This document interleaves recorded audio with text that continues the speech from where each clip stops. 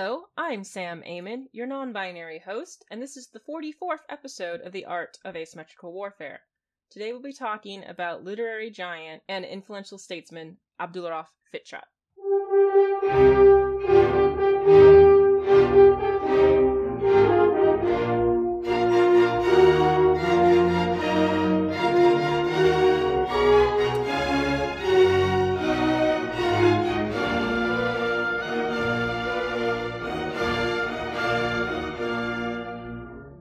But first, making history segment.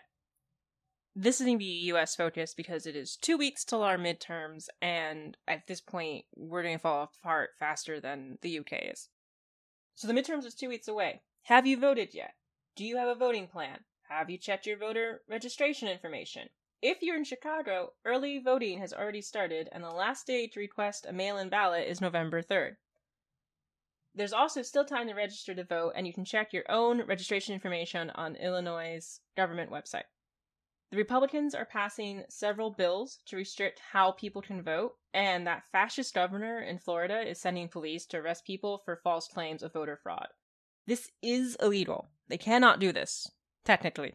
There are plenty of people like Mark Ilias who are fighting these efforts in court, but you can help combat voter intimidation by reporting it.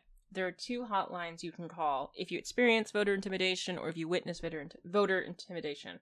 The first hotline is the Election Protection Hotline, and the phone number is 1-866-687-8683.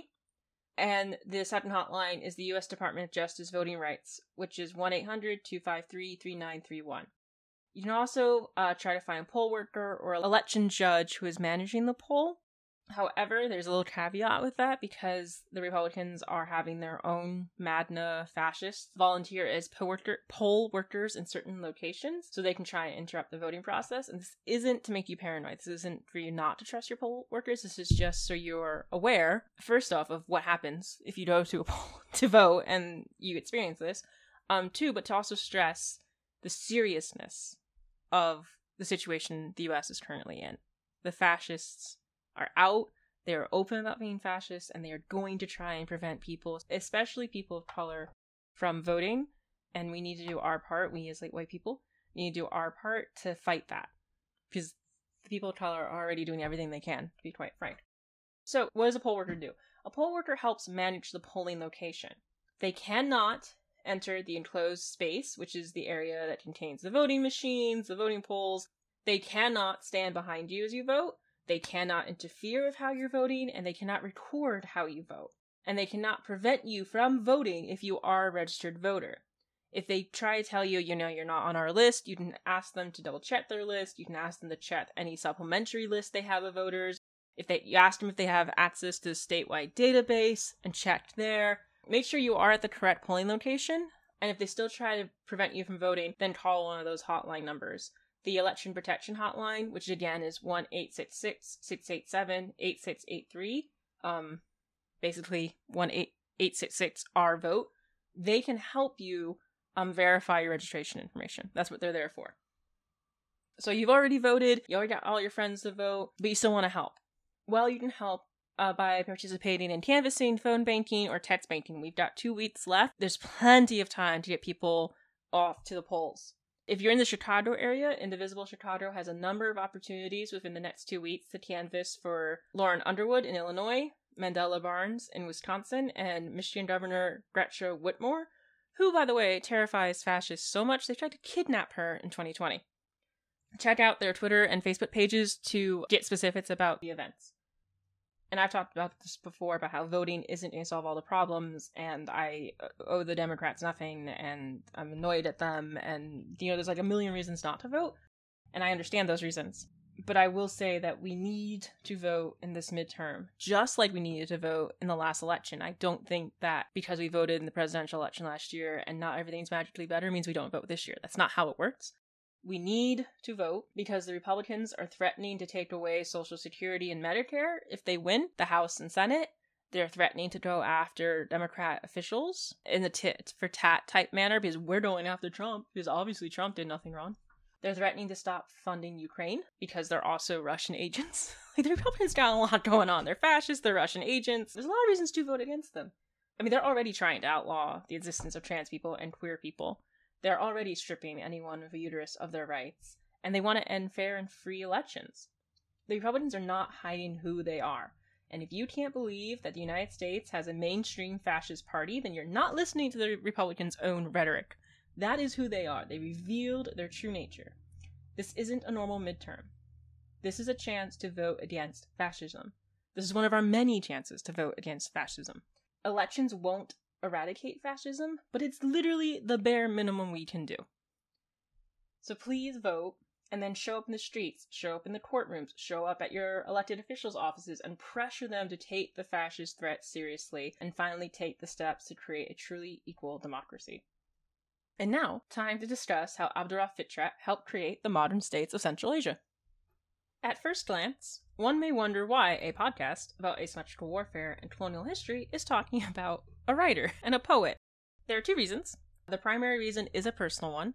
Abdurauf Fitrat, along with Abdullah Qadiri and Chopin, who we'll talk about in the upcoming episode, sparked my interest in Central Asian history. They're literally the reason why this podcast was created. And also because of my interest in Central Asian history, I was able to work with the Great War Channel on YouTube, and they're amazing. And that wouldn't have happened if I didn't somewhat randomly find out about the Jadids and find out about Abdurauf Fitrat and the others. The academic reason is that, similar to Tudor Richskrilov, Fitrat in particular was instrumental in crafting the modern states and identities of Central Asia, and /or are the most recognizable faces of Stalinistic repression in Central Asia. Especially since the wall fell, a lot of these writers, a lot of the Jadids are being rediscovered, and their place in Central Asian history is being discussed, and Fitrat is one of these people that's being resurrected.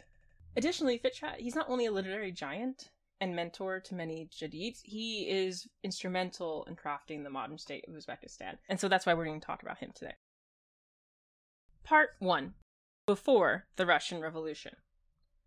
Fitrat was born to a prosperous merchant family in Bukhara in 1886, where he received an education in a madrasa before traveling to Istanbul to further his education. He spent 4 years in Istanbul and was heavily influenced and inspired by various Turkic thinkers and the works of the Young Turks. Several of his pieces were printed in the newspaper Hikmet, and some of his earlier works, such as a debate between a Bukharan professor and a European on the subjects of new schools, and Tales of an Indian Traveler, involved an outsider looking in on Bukharan society and commenting on its many failures. In these works, Fitrat would argue for the need of an emir who actually cared for his subjects, and the importance of modern education, public healthcare, and the neutralization of the ulama, who he said were, quote, the reason for the extinction of your nation. And the quote is from Adib Khalid's book, Making Uzbekistan. The one thing I want to caveat here, especially with Fitrat, because Fitrat does have a bit of a reputation in terms of his relationship with Islam and communism, none of the Jadids are secular modernizers. And we've talked about this a lot, and I just want to re-emphasize it here as we talk about Fitrat. Their goals were not to create a non-religious society or a non-Islamic society. That's actually why they get in trouble with the Bolsheviks. Their goal was to address a lot of antiquated systems in their society and to reassess how Islam was being taught. And so when he, and like Qadiri, for example, attacked the ulama, it's not, we shouldn't have Islam. It's more of like, these figures are not doing their job. They're not putting the people's needs or even Islam's needs first. And so I want to clarify that, because we're going to get into talk a little bit about Fitrat's evolution in terms of his relationship with Islam and the ulama and even the emir. World War I forced Fitrat to return to Bukhara, where he continued to push for the recreation of Bukharan society and pressured the emir to listen to the Jadids and other modernizers before it was too late. The emir, however, was content with maintaining the status quo even after the Tsarist Russian Empire fell, and we've talked about that in our other episodes. For his part, Fitrat was distraught when the Bolsheviks took over, claiming, quote, Russia has seen disaster upon disaster since the February transformation, and now a new calamity has raised its head, that of the Bolsheviks. A quote is from Adib Khalid's book, Making Uzbekistan. He may have hated the Bolsheviks, but he and other Bukharan Jadids were more than willing to take advantage of the disintegration of Tsarist Russia to implement changes in Bukhara. And we've talked a little bit about this in our other episodes. But for Fitrat in particular, by 1917, he still believes in the emir, but the caveat is that the emir is a servant to the nation, not the other way around. He, along with other Bukharan Jadids, provided the emir with a list of reforms that they believed was needed to modernize Bukhara. The emir strung them along before eventually siding with the ulama and conservative merchants, and ultimately Fitrat has to leave. After they failed to implement reforms in Bukhara, Fitrat took his anger out on the emir and the ulama. He claimed that the emir was a traitor to his own people, and that, quote, the cause of the descent of the Muslim world into such dark days are the tyrannical kings, our poets who heaped false praise on them, and our eshans and mullahs who sold our faith. Quote is from Abdurauf Talid, making Uzbekistan. Fitrat was most frustrated by the lack of urgency in reforming Bukharan society and the contentment with the status quo amongst the Bukharan political, religious, and economic leaders. Looking back in 1920, Fitrat would write, quote, many among us say rapid change in methods of education, in language, in orthography, or in the position of women is against public opinion and creates discord among Muslims. We need to enter into such reforms gradually. The problem is that the thing called public opinion does not exist among us. We have a general majority, but it has no opinion. There's not a thought, not a word that emerges from their own minds. The thoughts that our majority has today are not its own, but only the thoughts of some imam or athun. Given all this, no good can come from the gradualness. Quote is from Abdurauf Talid's book, Making Uzbekistan. Part 2. The Fall of the Bukharan Emir. When Fitrat fled to Samarkand in August 1917, he became the editor for the newspaper Hurriyat, joined the Young Bukharans, which were the Bukharan Jadids repackaging themselves, switched from writing in Persian to Uzbek, and began to embrace revolutionary change instead of gradual social change the Jadids once championed. And the quote we just heard kind of explains that evolution in his thinking. His thinking about Turkestan and Bukhara's future and the influences they should pull from also changed. Before 1917, he was a champion for Turkish and even British influence in the Jadid's efforts to modernize Bukhara. If you remember, one of his first publications was called Debate Between a Bukharan Professor and a European on the subject of new schools, and that European is a British person. However, after the Ottoman Empire shattered and the British carved up the Ottoman Empire amongst themselves and the French and the Tsarist Russia, Fitrat violently turned against any admiration he had for England. Between 1919 and 1920, he wrote that driving England out of India was, quote, as great a duty as saving the pages of the Quran from being trampled by an animal, a worry as great as that of driving a pig out of the mosque. Again, quote is from Abdurauf Talid's Making Uzbekistan. And what's also interesting, if we think back on our episode about Indian revolutionaries in Turkestan, it would be around this time. So Fitrat is in conversations with some of these Indian revolutionaries, and that may also be why he kind of hooks onto that as being a super important thing, which also, coincides with the Bolsheviks' plans to spread communism east, because they're not doing so well spreading it westward.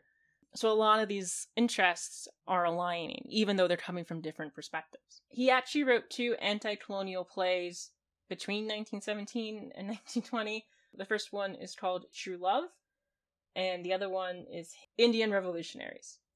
In True Love, Nuruddin, an Indian revolutionary poet, and Zulaka, his beloved, are murdered by the British police and a jealous rival for Zulaka's affections. In Indian Revolutionaries, Dinavaz, who loves Rahim Basht, is arrested by the police, and Rahim joins a revolutionary group in the Afghan frontier to rescue her. Things end tragically, and everyone dies. Fitrat believed that in England, who were busy solidifying their hold on India and struggling to prevent Afghanistan's own independence, was the true external enemy, while the ulama and emir remained the true internal enemy. This evolution in his thinking pushed him towards finding common cause with the Bolsheviks, and he left for Tashkent in 1918. When he arrived, he styled himself as a representative of the Bukharan people and worked closely with the Soviets in Tashkent. However, the young Bukharans had to compete with the newly created Bukharan Communist Party for the Soviets' attention and support. They were absolute rivals, and eventually the Red Army General Mikhail Ferenza has to force them to merge into one communist party, and then they focus their efforts on generating support for his invasion of Bukhara. The merge did little to make the two groups like each other, and the young Bukharans remained disconnected from communist thinking. Ferenza would overthrow the Bukharan emir in the fall of 1920 and create the Bukharan People's Soviet Republic. Several Jadids, including Fitrat, would serve in its government, and we've talked about the fall of Bukhara in one of our previous episodes. Part 3. Running a new Soviet Republic. Fitrat served in several cabinet positions, including Minister for Foreign Affairs, Education, Waft Management, and Chairman of the National Economic Council, with his signature appearing on the banknotes of the Republic. He also oversaw the collection and survey of manuscript collections that could be found in the city. His goal was to create a cultural legacy for Bukhara. Fitrat and the other Jadids used their new power to attack old enemies such as the ulama. They had some killed, put others to work, and took their property and wealth when they could. The most complicated problem for Fitrat and the Bukharan Soviet Republic was the issue of waqf property, which is land endowed by wealthy Muslims for religious purposes, and were a key source of power for the ulama. Under Fitrat's reign, the waqf remained exempt from taxation and all benefits remained with the mosque, but the distribution and spending of those benefits fell under the directorate's supervision. A lot of this wealth was used to rebuild new method schools, so schools that followed the Jadid method of teaching, madrasas, orphanages, and funded the publication of newspapers, magazines, and useful books. This allowed the government to control who taught at the new method schools and madrasas and pushed through Jadid-type educational reform they'd been championing for at least a decade. However, Fitrat's greatest contribution, while as minister, was his language and cultural reform. Part 3a. Recreating a language and state identity. As we mentioned, Fitrat stopped writing in Persian in 1917 and wrote in Uzbek instead. When he became a cabinet minister, he also made Uzbek the state language for the Bukharan Soviet Republic. The reason he chose Uzbek instead of Persian is because he was a proponent of Chagatai-ism. Chagatai-ism argues that Central Asia was the cradle of the Turkic peoples, and its people were Turkic people, and the only way to make progress was to reclaim this national authenticity. This also meant elevating the lights of Uguz, Genghis, Timur, and Ulugh as Turkic heroes. This left no room for people who claimed a Persianate heritage like the Tajiks, or the Kazakh and Kyrgyz histories and national heroes. Clearly, this was a recipe for disaster, if one was concerned about uniting the region. Poor Rizkulov put together an alliance of Kazakh and Uzbek intellectual leaders to avoid a schism, but it fell apart when he was forced out of the region, and the intellectuals went their own way. This nationalization of local identity would contribute to the eventual creation of the modern Central Asian states, which we'll talk about in an upcoming episode. Coming from a Chagatai perspective, Fitrat worked hard to modernize the Uzbek language, basically recreating it from scratch. His goal was threefold. 1. Create an Uzbek language whose literary quality wasn't determined by its degree of Arabicness. 2. Create an Uzbek language that had its own rules and didn't borrow from other languages.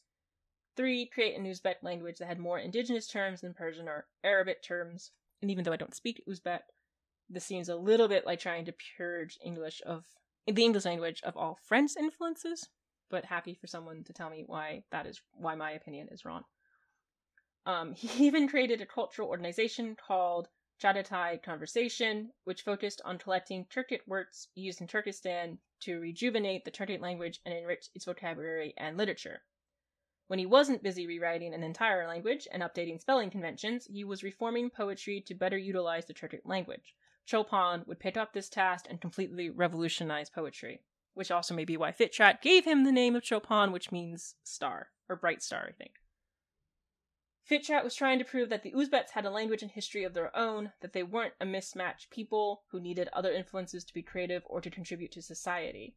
This may seem a little icky, I think might be the word, because basically what he's doing is that he's saying this is what makes you an Uzbek. If you don't have these qualities, then you're not an Uzbek, which is kind of the first step of nationalism, right? I can't remember if I read it in a book or Twitter or if I heard it in conversation with a professor, but someone told me that the first step of creating a nation is defining who is not part of that nation. And that's what Fitrat is doing here. he is trying to stake a claim to a certain identity that he can then use to create a society that he thinks needs to be created. And this is, an extreme position to have from where he was, 1916, 1917, before the revolution, but when he was just asking for cultural reforms. The war and revolution had stripped the region of Tsarist and Emirate power, and this created a vortex, or a void, that the Bolsheviks, the Basmachi, the Dedids, and others were trying to fill. And Fitrat believed that a Turkic identity was the solution, even if it meant other peoples of the regions were left out in the cold. And while it certainly did leave certain identities out, you can also see it as an attempt to claim an autonomy that the Bolsheviks were not willing to grant. And we'll talk more about this in an upcoming episode, because this flows a little bit more into why the modern states were created and how. But by 1920s, the Basmachi are being defeated. Enver Pasha comes, there's a bright, brief bump in Basmachi activity, and then he dies, and then they kind of just disappear for a little bit. All the other enemies are gone. The Emirs are gone, the Musburo are gone. The Bolsheviks are able to consolidate power, and the people who now run the Bukharan People's Soviet Republic are the indigenous leaders that the Bolsheviks put into power. And so there is, I think, this struggle between the indigenous leaders and the Bolsheviks, and this attempt to create an identity that has always been here, right? There's an authenticity to it, there's also a longevity to it, right? Fitrat can look at Timur and say, no, he's been our national hero, we've always been here, this has always been our home, this has always been our land, this has always been our language, you can't take that from us, you can't come in and say, oh, we're going to give you a solution based on Marx, when we already have a solution that has deep roots in this region. So part of it, I think, is just defining what is not a Uzbek, and just trying to figure out what this new society looks like. And another part that I think is driving him is this idea of the Bolsheviks coming in and saying, okay, we're communists, we're going to organize a society based on communist principles, and everyone else saying that that doesn't apply to us because we don't have this industrial society that you need for communist principles. These are the actual concerns we have. And you're coming from a Russian perspective, well, we have this perspective, and the Uzbek perspective, or the Tajik perspective. And it's what got Tuar Rishkalov kicked out of the Musbaro and the area in the first place. He went to Lenin and he was saying, the solutions that you are prescribing aren't working. These are the actual problems. And Lenin was like, well, that's too bad. We're going to do it the communist way. And so I think what we're seeing here a little bit is that argument continued, but this time it's Fitrat and other indigenous leaders. He is supported by other leaders at this point, trying to stake a claim to his identity and try and communicate it with the Bolsheviks at first, and then that it goes from trying to communicate to them to just trying to placate them, as we'll talk about in the next section. Part 4. Nationalism versus communism. Fitrat's creation of a national identity was supported by other leaders of the Bukharan Republic who had little interest in the Bolshevik concept of communism or a federated state. The indigenous leaders of the Bukharan Republic wanted to create a centralized, modern state with full sovereignty and membership in the world order. They wanted to keep local control of the region's resources so they could grow their own internal economy, as opposed to contributing to the bigger Soviet economy. And we talked about that a little bit in the Tuar episode, actually, because he was sending letters to Moscow about the Cotton Initiative. So again, we're seeing these struggles repeated by different indigenous leaders in the region. The leaders of the Bukharan Republic wanted to fight ignorance, quote-unquote, championed by the ulama, by bringing Muslim institutions and Islamic activity under state control, not to destroy it. They wanted to regulate it, which of course runs counter to the Soviet belief that religion was the opium for the masses and needed to be eradicated. And they were creating a bureaucratic system similar to the one championed by the Young Turks. They also wanted to have freedom to control their own foreign policy, and even sent overtures to the new states of Turkey and Afghanistan. And we've talked about Afghanistan's interesting position, basically being in a rock and hard place between Russia, the Soviet Union, England, and then these republics, these Central Asian republics, in our episode about the Basmachi. And I think we'll go into it a little bit more. I do want to do an episode on Afghanistan at some point. So these goals, though, contradicted with all of the Soviets' goals. This was not what the Soviets wanted. And since the Soviets had the Red Army on their side, they had all the military power, it was easy to bring the Bukharan Republic to heel. And so you do have this back and forth and these testing of, can I get away with this? Can I not get away with this on the Bukharan Republic side? And eventually the Red Army and the Soviets, they flex their muscles and they demand the dismissal of 4 ministers, including Fitrat, and exile them from Bukhara. They were charged with abuse of power, corruption and incompetence, and public drunkenness. This shattered the Republic's attempts to assert its independence and began a very dark period in Fitrat's life. Part 5. Life in Exile. After being exiled in 1923, Fitrat traveled to Moscow where he seemingly had a crisis of faith. Since I'm not a Muslim myself, I won't be arrogant enough to try and analyze his relationship with Islam.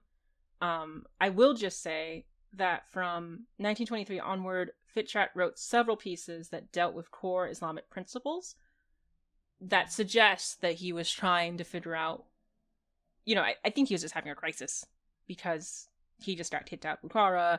The Soviets were proving to not be the ideal partners.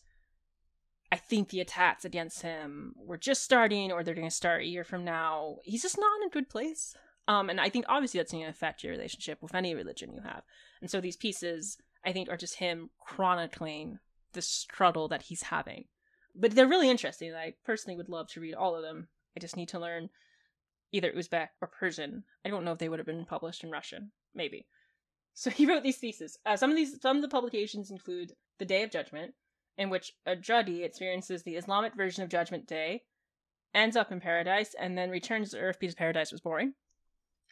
The other one is Satan's Revolt Against God, which is a Miltonesque take on Satan's fall from grace, and something I desperately want to read. It sounds amazing. I'm just going to say that. And a rather unflattering story about the Prophet Muhammad's marriage to his son's recently divorced wife. In terms of his own beliefs, Fitrat would claim, quote, "I was a proponent of religious reform, given over to the idea of separating religion from superstition. Precisely this path from religious reform brought me to irreligion. I saw that nothing remained of religion once it was separated from superstition. I came to believe that religion and science could never coexist, and therefore I left religion and began to spread ideas against religion. My irreligion is well known to all Uzbeks and Tajiks. This fact cannot be denied." And this quote is from Adi Khalid's book, Making Uzbekistan.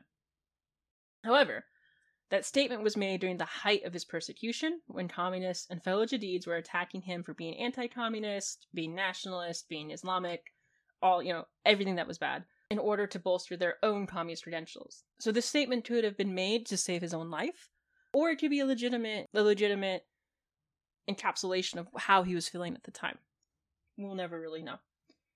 In 1924, Fitrat will be joined in Moscow by Chopin, who went to study at the newly created Uzbek Drama Studio, and Kodiri, who would be attending the Brusov Institute of Journalism. For his part, Fitrat taught where he could, and focused on writing about literature and literary criticism, and tried to stay out of politics. He'd be allowed to return to Bukhara a year later, where he would face several attacks on himself, his communist credentials, and his life's work. Part 6. Attacked from all sides. The balance of power was shifting in Bukhara in 1924, with the Jadids growing increasingly isolated and unwanted, replaced by indigenous actors who had stronger communist credentials, although this didn't always protect them during Stalin's purges. He returned just as the internal divides were heating up, and he became a lightning rod for anyone who wanted to discredit the leader of the Bukharan Republic, Feyzullah Hojayev, who will get his own episode at some point. First, Fitrat was attacked for being a Chagatyist. His main accuser was Jalil Voivolatov, who was a Chekist assigned to tracking Fitrat since the early days of the Bukharan Soviet Republic. Voivolatov claimed that Chagatyism was a thin veil for pan-Turkism, pan-Islamism, and local nationalism, and that Fitrat was a Sufi, pan-Islamist, and pro-Emirat. Fitrat defended himself in the party's newspaper. He was still the Soviets' darling at this time, but his Chagatai project was stripped from the Sovietization of Central Asian states by the 1930s. And this is the weird thing about the attacks, is because he'd be attacked, but he'd still be allowed to publish. Feyzullah Hojayev was able to use his political power to protect Fitrat for a while. And so he was able to work in academia for a while. He was publishing works. He even published some works in Russian. It's this weird limbo of, you know the hammer's gonna fall or the other shoe's gonna drop, but you just don't know when. And the system gives you enough hope that maybe, you know, if I weather the storm, I weather these attacks, and I prove that no, I'm really dedicated to this project of communism or state building in Central Asia, then I can survive this, right? I just need to find the right combination of words and I'll be okay. And that's what the Bukharan Republic had done for a while with the Soviets. And we'll get into that in another episode, but there was this double speak of whenever they dealt with the Soviets, they'd speak communist, and then whenever they were dealing with themselves and actually running the region, they would follow the principles that they understood. And so I think Fitrat was trying to find this the right language. And, you know, others had done that too. Chopin and Quadiri in their writings, they were trying to find a way to stay in favor, and it was being proved impossible. By 1937, the communists felt strong enough in Central Asia to go after the Jadids, the Alash Orda, and old politicians in Central Asia. Feyzullah Joseph fell first, arrested in July 1937. Chopin was arrested on July 13th, 1937, and Fitrat was arrested July 21st, 1937. Quadiri would be arrested at the end of the year. They were all accused of belonging to a secret society, Milli Ittihad, which we'll discuss in an upcoming episode. The Soviets claimed that the society's goal was to break away from the Soviet Union and undermine communism. During his interrogation, Fitrat quote-unquote confessed to being the leader and being recruited to the organization by Feyzullah. He also confessed to helping organize the Basmachi to fight the Soviets and establish an independent bourgeoisie nationalist state. Fitrat, Chopin, and Quadiri and other Jadids were executed on October 4th, 1938, the same day the Supreme Military Court of the USSR in Tashkent convened to announce the sentence. I don't know if it's sad or comforting that the Soviet justice system is as corrupt as the US justice system. Fitrat's work was banned by the Soviet Union and was not allowed to be discussed until Glasnost. He wasn't completely rehabilitated until after the Soviet Union fell. As we have seen in this episode, Fitrat was a very fascinating person who was very busy during the Russian Civil Wars and the creation of the Central Asian states. And he seems to be a bit of a firebrand and sarcastic and someone who was not afraid of speaking his mind until maybe it was too late. I have yet to find any of his work translated into English. I have found work by Chopin and I found work by Quadiri. I haven't found anything by Fitrat yet, and maybe I'm just looking in the wrong places, but I would love to read his work someday. I think he's really interesting. Some of the plays I had mentioned, you know, Adventures of an Indian Traveler, Satan's Revolt Against God, Judgment Day, they all sound really, really fascinating and provide an interesting perspective of what some 20th century Muslims in a Soviet sphere were going through in terms of what was happening to their own nations and what was happening to their religion. So I think it'd just be fascinating to translate and read. He is a giant when it comes to determining what it means to be an Uzbek, and in Khalid's book, Making Uzbekistan, the idea of Chagatyism eventually does take hold in Central Asia, I think in the 1930s and 1940s. And so the project that he dedicated his life to does get resurrected and becomes kind of part of the Uzbekistan DNA. And the modern Uzbek language, you know, it was a lot to Fitrat's innovations and work. And the poetry as well, whether you're reading Fitrat's poetry or you're reading Chopin's poetry. Chopin was a follower of Fitrat and a friend of Fitrat's. And so he is a very key figure, I think, in understanding Uzbekistan and the region. And he's a key figure like Tular Viskrulov, like Feyzullah Josev, like Ali Khan, Bukhanov. They're people that have been erased, particularly from Western history. So I think that's why Fitrat is important to discuss, even though he doesn't technically fit within our definition of asymmetrical warfare. Asymmetrical warfare is more than what's on the battlefield. Asymmetrical warfare is also what's happening in the background and what's happening politically and what's happening culturally. I think Fitrat fits in that category because we know one of the reasons why the Basmachi failed is because they didn't have a political solution. They weren't offering the people anything in terms of, like, how are we going to feed you? What is your government going to look like? You know, how do we organize a government? How do we organize culture? What does that culture look like? Where does religion fit in, right? They didn't have any of those solutions. Fitrat and the Jadids did, and whether it was well liked or not is a different debate. They were at least offering something, and the Soviets were able to build on what they were offering to then eventually create the Soviet republics. Another reason why I think Fitrat is important to talk about in the context of asymmetrical warfare is Fitrat and the other Jadids are a great example of how a state power trying to fight a local insurgency treats its local allies. I mean, it's really easy to dogpile on the Soviets and the terrible way that they treated the indigenous leaders of Central Asia, and we should, because it is terrible. And they killed a lot of really innovative people, and they erased them for a very long time, and they erased their works for a very long time, and they took that away from the region. So definitely dogpile on them. But also, we should be taking this and looking at how the British has treated indigenous peoples when they were fighting insurgencies. How was the U.S.? Iraq and Afghanistan are perfect examples of the U.S. betraying. The U.S. is entering a region they don't understand, relying on very brave people in the region, and then just abandoning them or just getting them killed. So this is a part of asymmetrical warfare that maybe isn't discussed as often.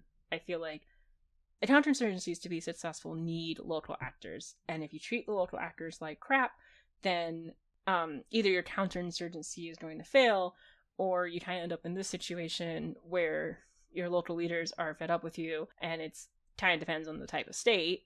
But you can be at the U.S. and just leave after decades of ruining a region, or you can be at the Soviets and just murder them all, and then turn that state into a cotton factory, an agricultural source. Thank you for listening. We hope you enjoyed this episode. You can listen to our full catalog on Spotify, iTunes, and our website, www.samswarroom.com. Please join our Patreon to support our research and future projects. Until next time, wash your hands, practice social distancing, and stay safe.